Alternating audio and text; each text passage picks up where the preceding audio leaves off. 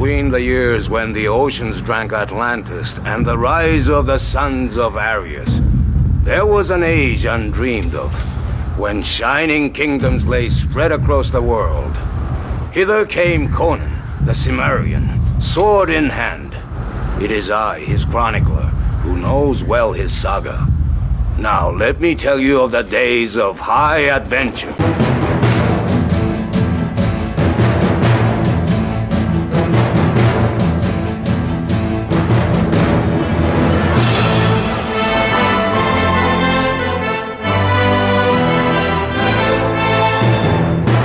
Welcome to Hither Came Conan, the podcast that had to look up what a thew was, or more specifically, the plural, thews. You know, because it seems to be the single most common noun used in all of Robert E. Howard's Conan tales. For example, here's a sentence from Black Colossus. His manner was slightly affected, but the thews under his silks were steely. And from The Slithering Shadow, the chance for life had lent fresh vigor and resilience to the Cimmerian's steely thews. Also, from Rogues in the House, when he came to, he was in the strongest dungeon in the city, shackled to the wall with chains not even his barbaric thews could break. And finally, my favorite example from Queen of the Black Coast, the rest did not falter, on they came, and like a rain of death among them fell the arrows of the Cimmerian, driven with all the force and accuracy of steely thews, backed by a hate hot as the slag heaps of hell. So yeah, thews. Now, one could easily infer the meaning of the word based on how it's used, not just in those four examples, but over and over and over and over and over throughout each of Howard's Conan stories. But since I'm not one to make an ass out of you and me, I performed my due diligence and I looked it up. Thews simply are muscle and sinew. And that's one to grow on. Wow, I kind of let that intro get away from me there. The word you're looking for is anyway. I'm your host. My name is Steven, and today Conan is accused of murder in what has to be the very first sword and sorcery police procedural. Or not. I don't know. I'm not confident enough to make that claim. Just throwing the possibility out there for each and every one of you. That being said, today we're looking at Conan the Barbarian, issue number 7 from Marvel Comics. This issue sports a cover date of July 1971, but it hit the stands in April. It sold for 15 cents, and the title of the story is The Lurker Within. It was written by Roy Thomas with pencils by Barry Windsor Smith, inks by Dan Adkins, and the letters were by Sam Rosen. Into the boat! As our story opens, Conan has been traveling along the Road of Kings and now finds himself within earshot of Numalia, the second greatest city in the kingdom of Numidia, its many towers just visible in the distance. Suddenly, he hears a cry for help.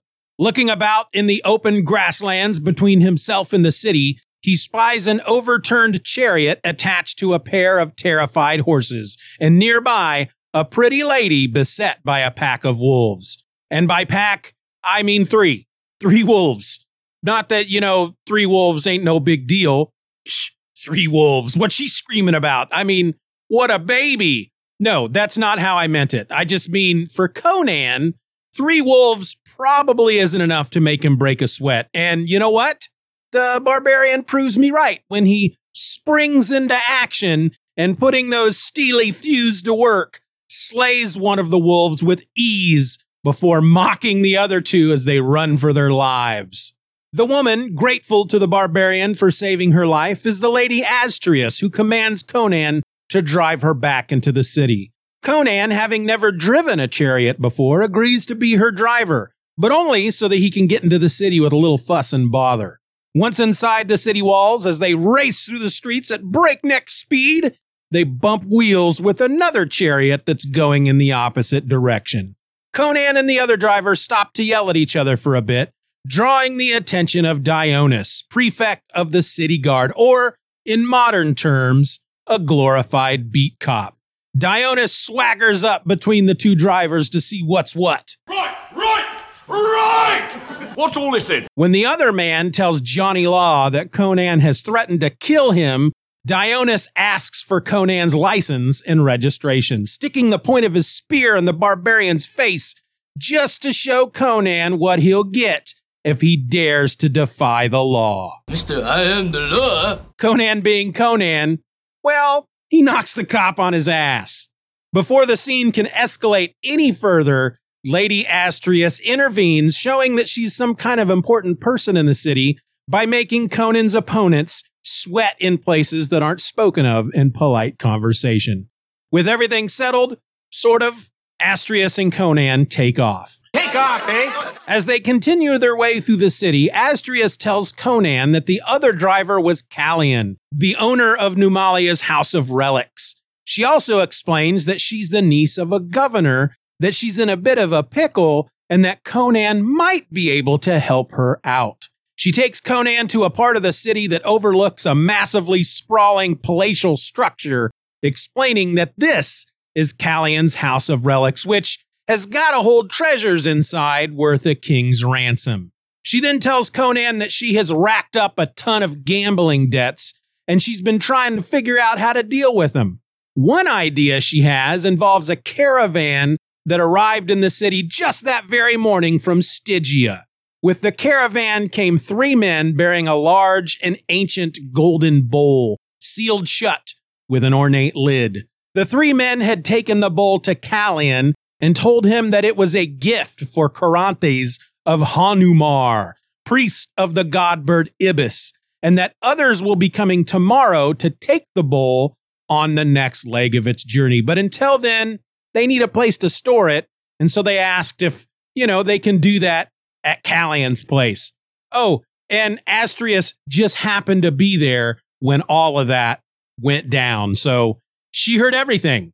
Well, Callian agrees to hold the bowl, secretly thinking that there must be an invaluable treasure inside and that he might want to get his hands on it. Astrius has the same thought, and she wants Conan to break into the House of Relics tonight, open the bowl, and bring her what is inside. Conan is intrigued, and so that night, he breaks into the museum and almost immediately finds that Callian is dead and that the golden bowl is empty. Conan is discovered standing over the body by Eris, a watchman at the House of Relics, who quickly summons the guard. Dionis of the guard arrives with some of his men, as well as Demetrio, chief inspector, and cosplayer who specializes in looking like Fandral from the Thor comics.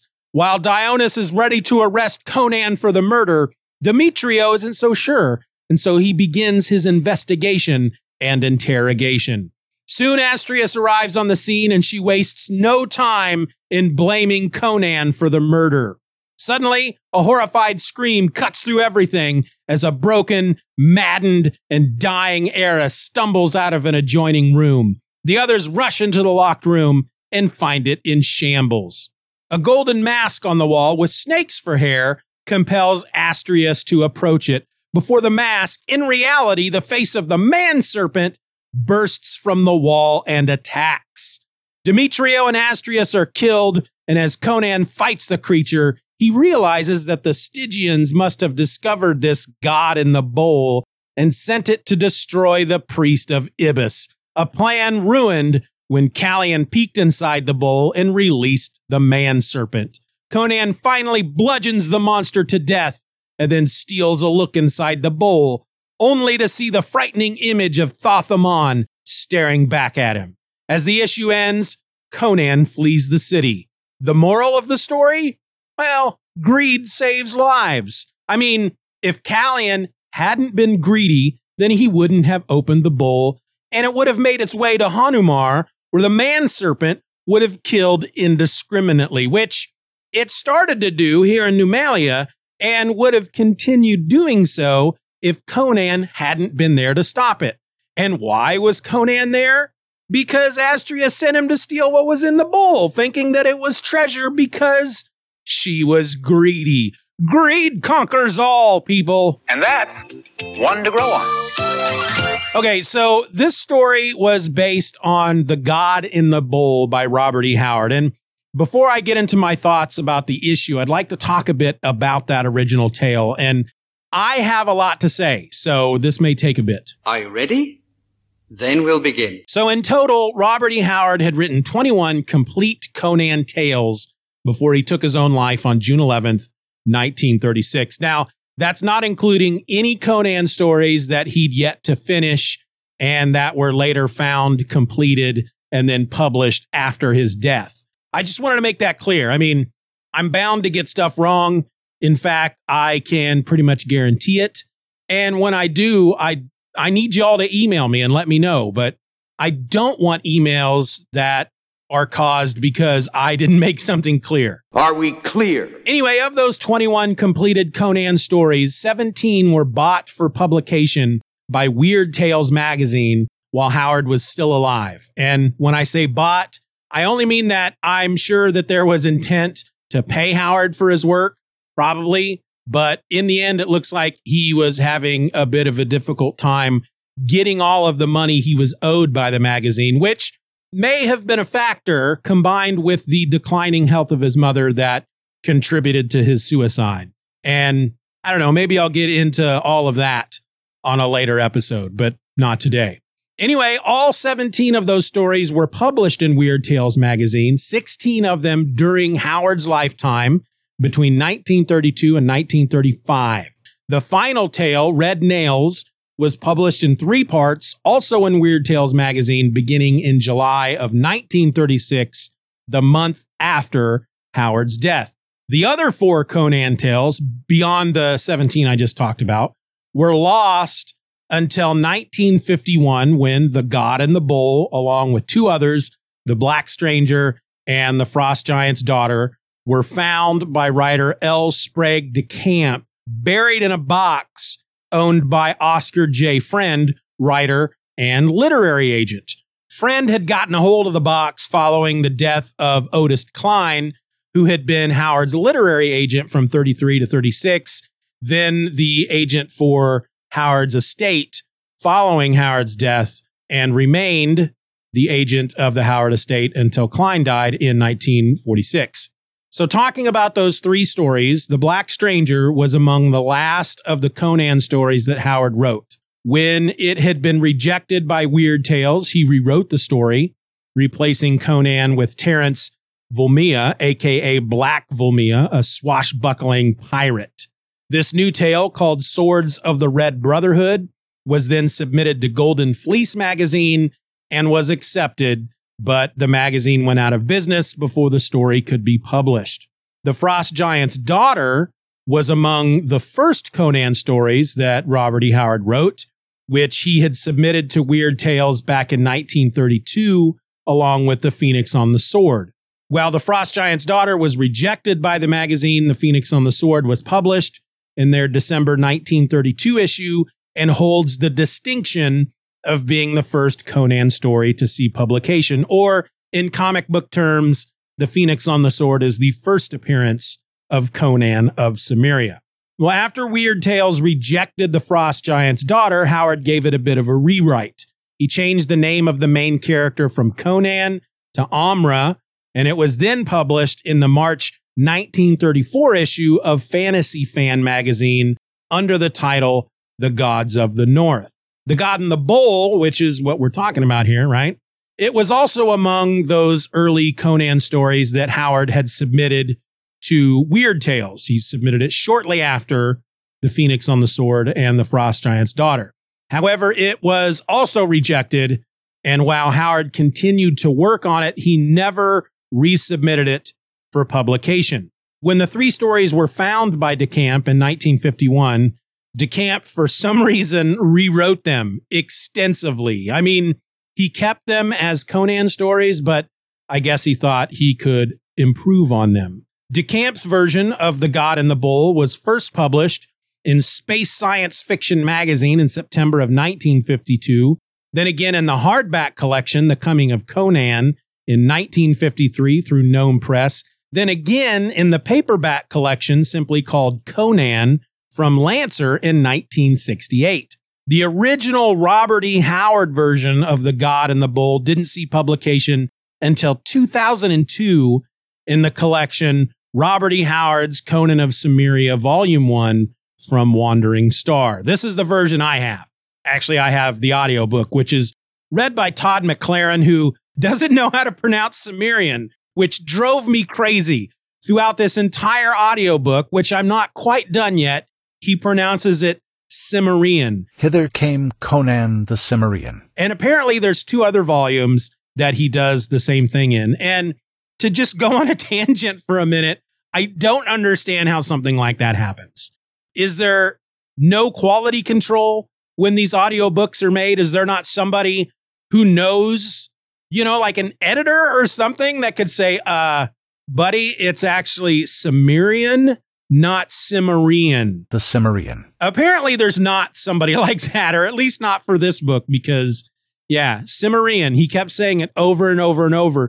And yet at one point, he actually calls Cimmeria, and yet Cimmerian drove me absolutely crazy and will probably continue to drive me crazy as I continue with those audiobooks. Anyway, something that I learned real quick when I was doing all this research is that when it comes to Conan, L. Sprague de Camp is like a very polarizing figure in the Conan fandom. I mean, all right, so those Lancer paperbacks, right? Well, if you weren't around at the time, then what you need to understand is that Lancer and then Ace Books, they published a total of 12 volumes, which were reprinted numerous times throughout the 70s and the 80s. And at least 8 of those volumes had covers by Frank Frazetta. And, well, it's those books, along with the Marvel comics, that really brought Conan to the masses. I mean, look up those Frank Frazetta covers sometime because they are gorgeous.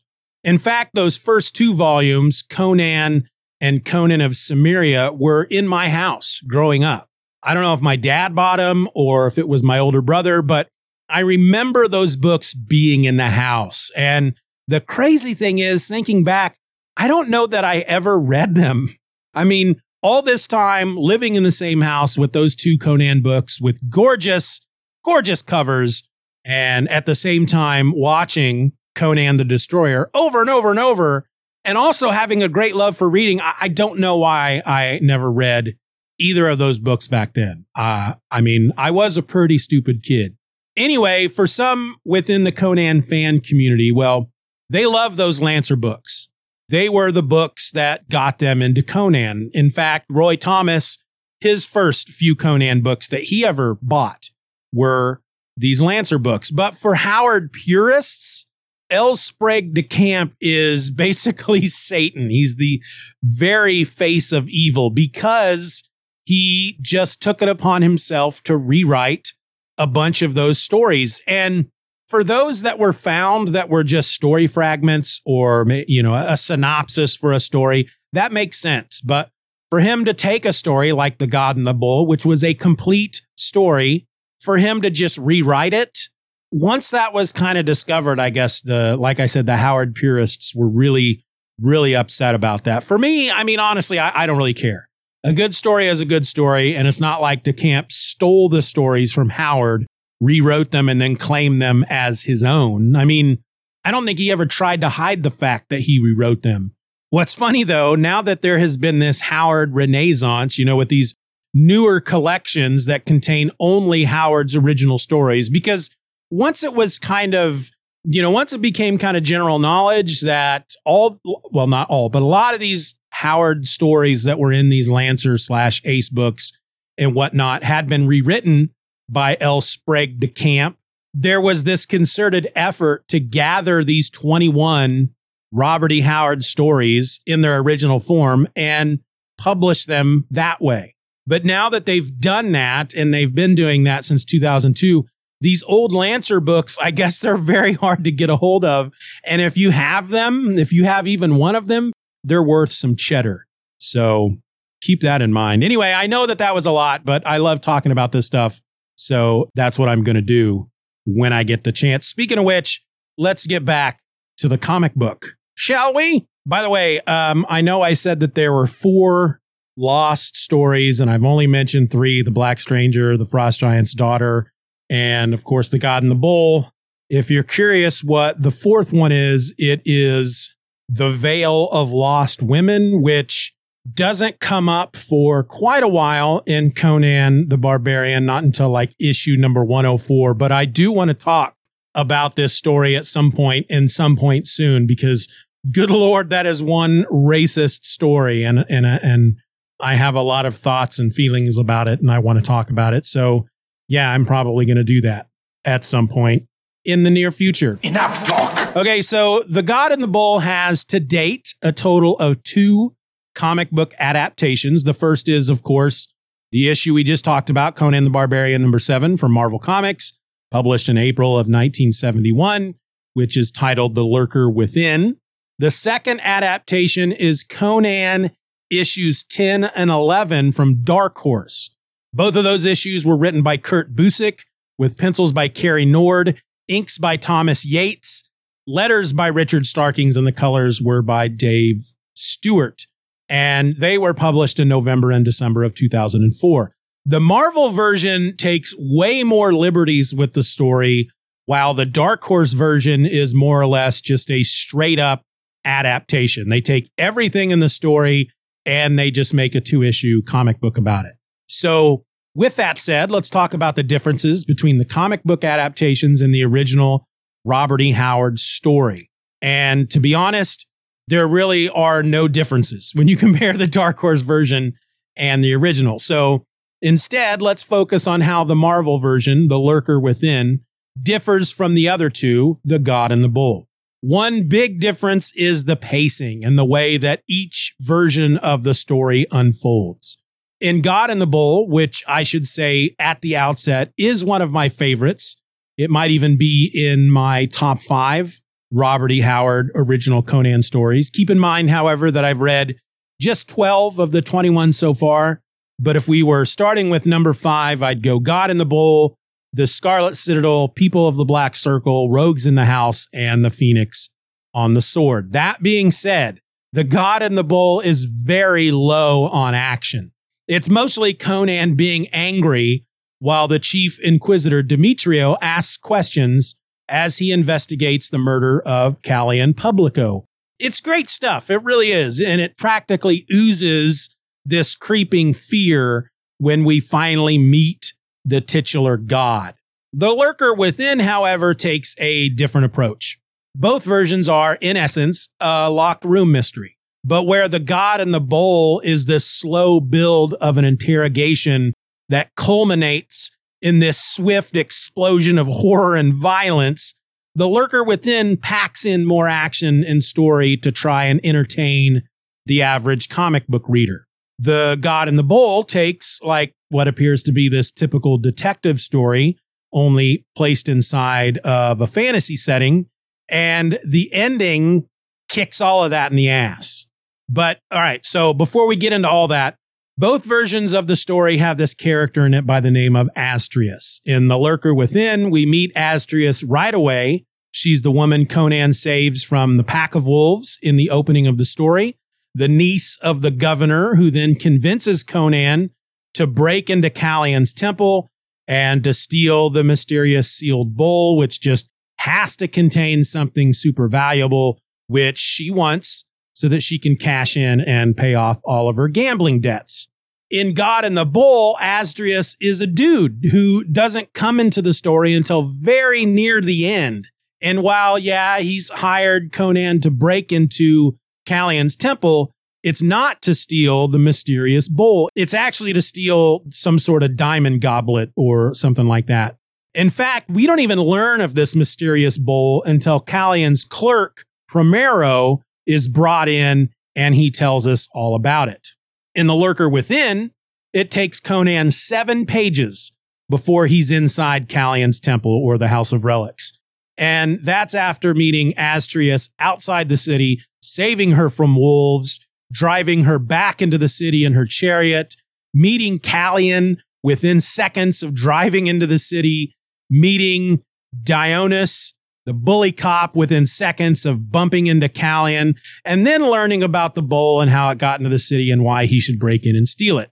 In God and the Bull, Conan's inside the temple from the get-go, having never met Callion nor Dionys before stumbling across the corpse and having the cops called on him. And then, before each version of the story ends, we learn that the mysterious bowl was sent by the evil Stygian sorcerer Thoth-Amon. Conan and the others discover that the bowl, once sealed, has been opened and now stands empty. Astrius shows up at the temple and betrays Conan. A creepy giant man-headed snake creature thing, which was probably what had been in the bowl, makes its presence known. Astrius is killed. The cops flee from the temple in terror, and Conan then kills the creepy giant man-headed snake creature thing before he too gets the hell out of Dodge. It's just that each version does it all a bit differently. In the Lurker Within, Conan and the others find the bowl, once sealed, standing open and empty. Astrius shows up at the temple and betrays Conan. The man serpent, aka the creepy giant man-headed snake creature thing, which was probably what had been in the bowl, makes its presence known and goes after Astrius. Demetrios steps in to try and protect her, but the man serpent kills both Demetrios and Astrius. Dionys and the other cops flee in terror, and then Conan battles the man serpent for 14 panels spread across almost 3 full pages until at last the man serpent is dead. Conan then looks inside the bowl. He sees the face of the Stygian sorcerer Thoth-Amon, which fills the barbarian's heart so full of fear that he runs from the temple, jumps into a chariot, and gets the hell out of Dodge. In the God in the Bowl, after Conan is discovered with the body of Callion Publico by the Night Watchman Eris, and after Demetrio arrives with Dionys and the other cops and begins interrogating Conan and Eris regarding Callion's murder, Callion's clerk is brought in to see what he knows. The clerk is the one who then reveals to everyone that Callion had agreed to have this great sealed bowl held in his temple. It was sent from Stygia as a gift for Calantes, the priest of Ibis, and that Callion had come to the temple that night to examine it, thinking that it held a great treasure within. Conan and the others soon find the bowl open and empty before the clerk discovers the symbol of Thoth-Amon carved into the bottom of the bowl, which freaks the clerk out because it must mean that the bowl was sent by the sorcerer. Astrius, who again, in the God in the Bowl, is a man, is found creeping about outside the temple, and he's brought inside by a couple of the cops so that Demetrios can question him. Demetrios, however, recognizes him as the city governor's nephew. Astrius claims that he was on his way home after a night on the town and that he was walking in the open air to clear his head from drinking a bunch of wine. Then, when Astrius notices the body of Callion Publico and asks about it, Dionys tells him that Publico was murdered and that Conan is the one who did the deed. See, even though Demetrios doesn't quite believe that Conan is guilty, Dionys is a bully who lacks the gift of rational thought, and once the idea that Conan is the murderer is put inside his tiny brain, he refuses to accept any other possibility. Well, in God in the Bowl, Astrius agrees with Dionys, stating, "A vicious-looking brute. How can any doubt his guilt? I have never seen such a villainous countenance before." Well, Conan has something to say about that. This is the point in the story where Conan, who has already admitted that he had been hired to steal this diamond goblet, reveals that it was Astrius who had hired him, and that Astrius was creeping about outside the temple because he was waiting for Conan to bring him his prize. Furthermore, Conan announces that he never would have narked the dude out had Astrius not dealt Conan so dirty just now. Conan then demands that Astrius admit to the truth because the dude is still Conan's alibi and can testify to the fact that Conan wasn't yet inside the temple by the time that Callion had been murdered. Astrius, however, claims to not know who Conan is and that he must be a madman who should be punished for his crime. Well, in what has to be the single best moment of the story, Conan drops his head in resignation as if he's given up. He has accepted his fate. And this causes all of the other folks in the room, the cops and whatnot, and Demetrio, to kind of relax a little bit, because up to this point, again, Conan has just been angry. They've let him keep his sword, and anytime an accusation is thrown his way, he threatens to cut somebody's head off or split their skull and blah, blah, blah, blah, blah. So as soon as this Astrius guy does not help out Conan in any way, everybody thinks that Conan is just going to flip out. And so when he just hangs his head in resignation, everybody kind of relaxes. There's kind of like this almost audible sigh in the room. They're all like, ah. And then before anybody can so much as blink, he suddenly pulls his sword and in a flash of steel cuts the head from the top of Astrius's body. It was a pretty awesome moment. And it's at that point, of course, that all hell just breaks loose and Conan starts sticking everybody until the creepy giant man-headed snake creature reveals itself. Demetrios and the others who survive Conan's murderous rampage, they flee in terror before Conan, quick as a whistle, just lops the thing's head off before he too gets the hell out of Dodge.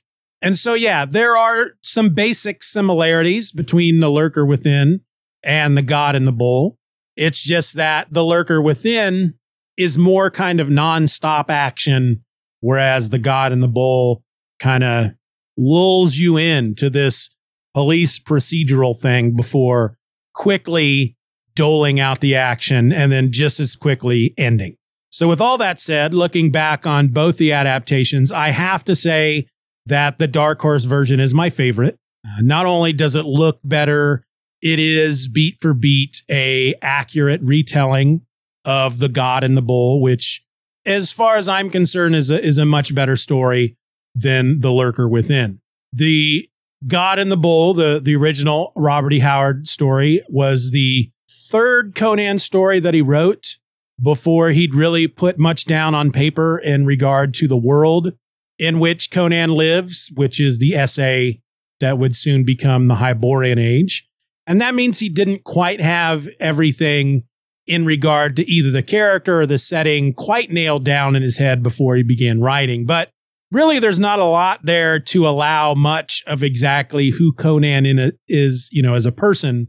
There's not enough there really for that to come through. Not any real opportunity in this story for character growth. And yet there are certain traits that he gives Conan that sticks with the character throughout the rest of his stories, or at least the ones I've read so far.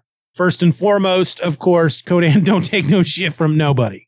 Second, Conan does have a moral code, though some could probably argue that it's a bit bent. But when Astrius shows up and basically betrays Conan, it's made pretty clear that Conan would never have given him up as an accomplice. And yet, the moment Astrius calls Conan out, well, Conan lops his head off, despite being outnumbered by the cops. I mean, this is a guy you want to be friends with. If you're loyal and true, Conan would probably die fighting an army to defend you. Cross him, however, and you might as well just jump off a cliff. We also learn just how dangerous Conan can be. Of course, we knew that already.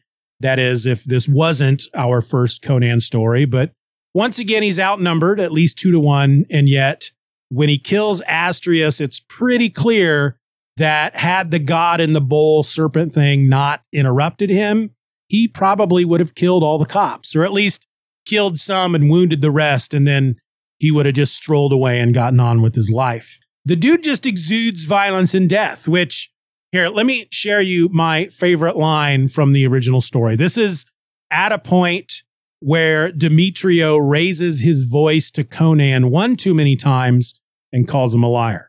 The Cimmerian laid his hand on his sword hilt, and the gesture was as fraught with menace as the lifting of a tiger's lip to bare his fangs. That's some powerful stuff. one sentence, 28 words in which Conan simply puts a hand on his sword hilt. But it's a gesture that screams volumes. Now, having said that, let's get back to the Marvel Comics issue, because there are a few moments in the Lurker Within that I really enjoyed and I wanted to point out. On the splash page, the narration refers to the city of Numalia as the second greatest city of Numidia, the second greatest Hyborian kingdom. Now, I assume that the first greatest Hyborian kingdom is Aquilonia, the kingdom that Conan will one day rule. But I have no idea what the first greatest city in Numidia is. However, if I had to guess, I figure that the first greatest city is Hanumar, only because it's where Carinthes, priest of the god bird Ibis, lives, and of course where the golden bull was meant to go. Oh, and here's an odd fact. Carinthes is spelled with a K in the Lurker Within, but with a C in the God and the Bull, which, yeah, is kind of odd. I don't know why Roy Thomas made that change. And frankly, reading his Barbarian Life book about all of these Conan issues, he doesn't remember why he did that either. And you know what? Speaking of geography, since we were talking about geography just a bit ago, if you look at the map, if you've got the map and you look at it and we chart Conan's progress through these 7 issues of the Marvel run, it looks like he's traveling in a bit of a circle. So he starts his journey by traveling north from his homeland in Cimmeria. He goes up to Nordheim, which is where you find Vanaheim and Asgard.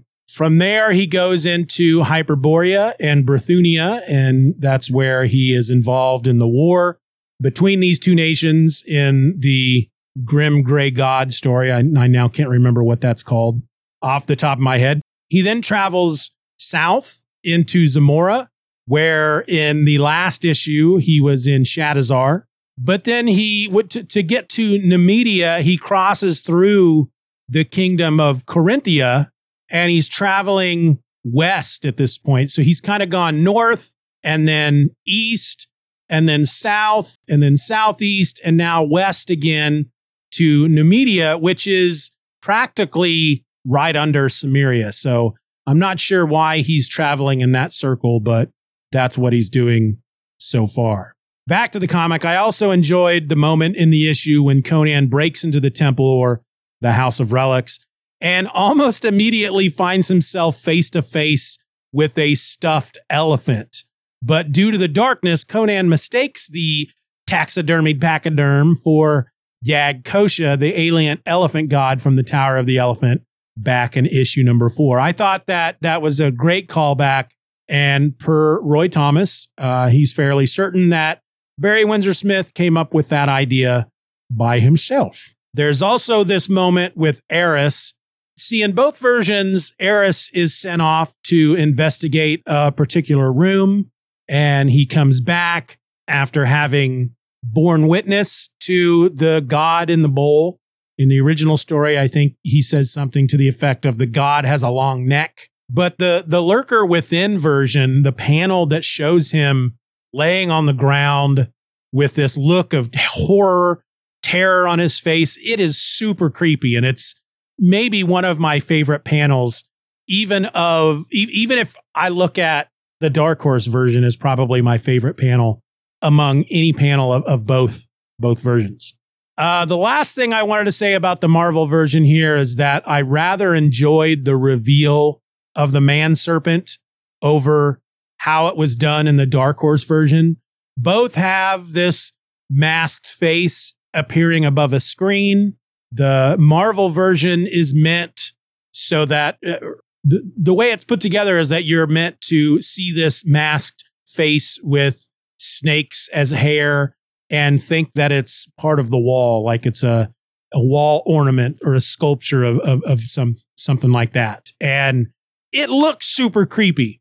It's pretty creepy in the Dark Horse version, but I feel like it's way more creepy in the Marvel version for some reason. There's just something about seeing that masked face there above the screen, how the way Barry Windsor Smith draws it, it's almost like it's just part of the background. You may not even notice it at first, and it's it's super creepy. But all in all, I did enjoy the Dark Horse version better.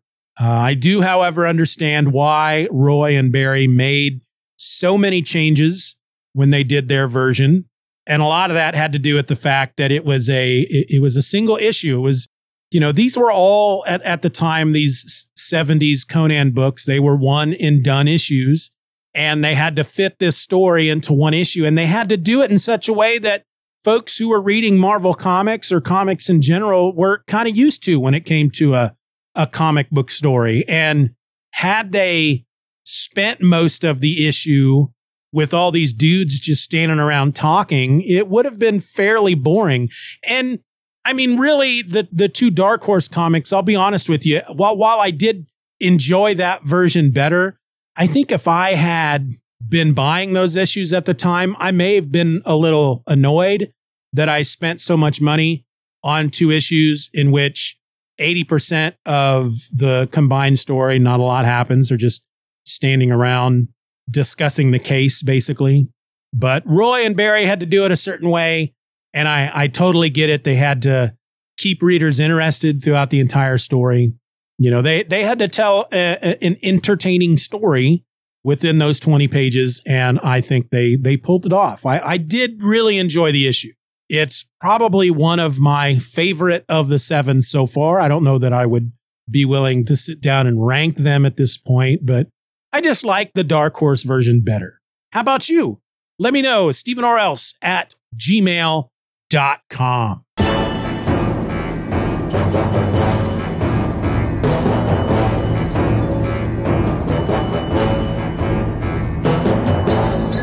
So this is the point in the show where maybe I would probably have listener feedback. I don't really have any this time around, so I'll just leave you with what I have at this point, which is what you just listened to. And then I'll just ask you to make sure that you join me here next time when I will be talking about, well, it should be Conan the Barbarian issue number 8, which is entitled Keepers of the Crypt. But I wanted to ask you all something. Issue number 1 of the new Conan the Barbarian series from Titan lands on July 26th. I have pre-ordered the issue, and I'm definitely going to be reading it. I'm really looking forward to it. And so I just want to ask you guys, do you want me to spend an episode each month talking about the new series, one issue at a time?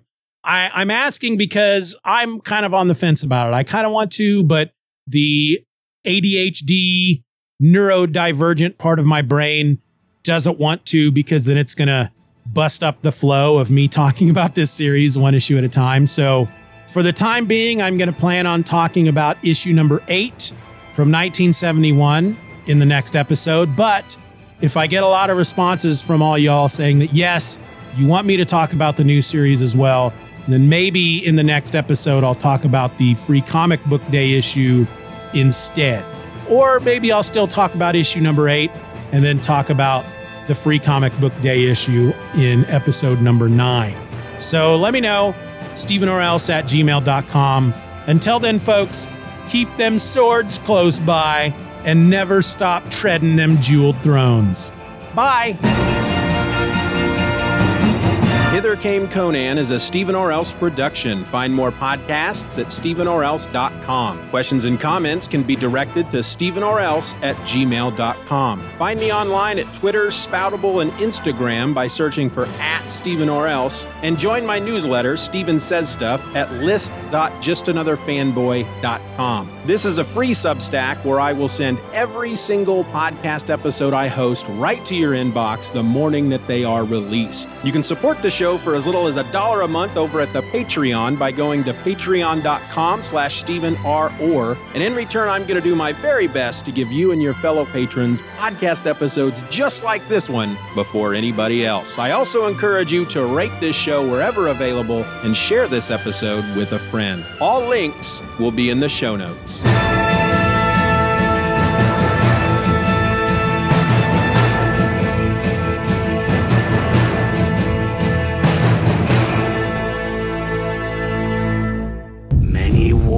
And feuds did Conan fight. Honor and fear were heaped upon his name. In time, he became a king by his own hand. This story shall also be told. Hello and welcome to Hither Came Conan, the podcast that I run out of breath within seconds of starting the show.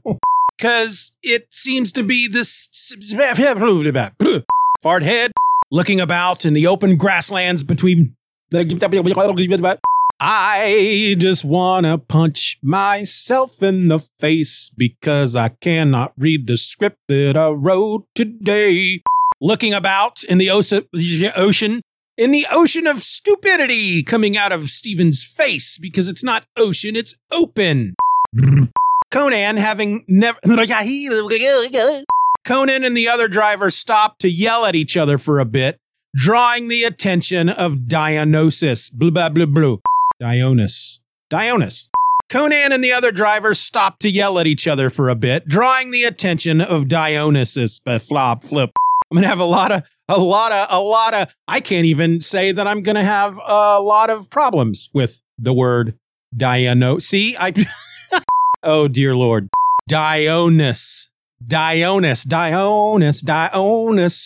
Where you coming from, Dionys? Why you looking to me that way, Dionys? There, that should do it.